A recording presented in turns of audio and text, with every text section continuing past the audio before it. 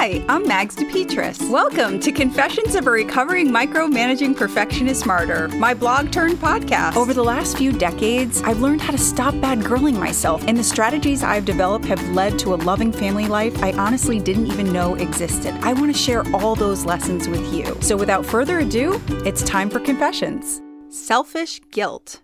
Are we really still doing this to ourselves? This week, I so needed to hear something a friend said.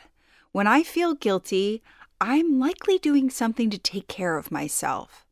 She went on to explain that self-care was considered selfish in her household growing up. Because of this, she knows to ignore those feelings when they come up and go right on pampering herself. We basically have 4 teenagers in our home, so we're no strangers to self-centered behavior. But we don't have to use the word selfish in our home. I've learned from G, the kids, and others how much it serves the entire family unit when I invite time for joy and self-care into my day. So, no one here is made to feel guilty when they're caring for their own needs. And my hope is that it throws up a big old red flag for those kids if they are ever in a relationship where they're discouraged from meeting their own needs and or shamed for not putting others first.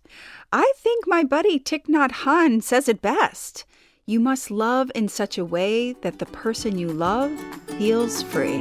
Okay, if you're anything like me, you didn't even think about subscribing to this podcast, so this is your reminder. Please subscribe, rate, review, and tell your friends. And also, head over to magsdepetris.com. That's Mags, DEPETRIS.com to subscribe. There you can stay up to date with everything that's going on at Confessions. Have a wonderful day and take care.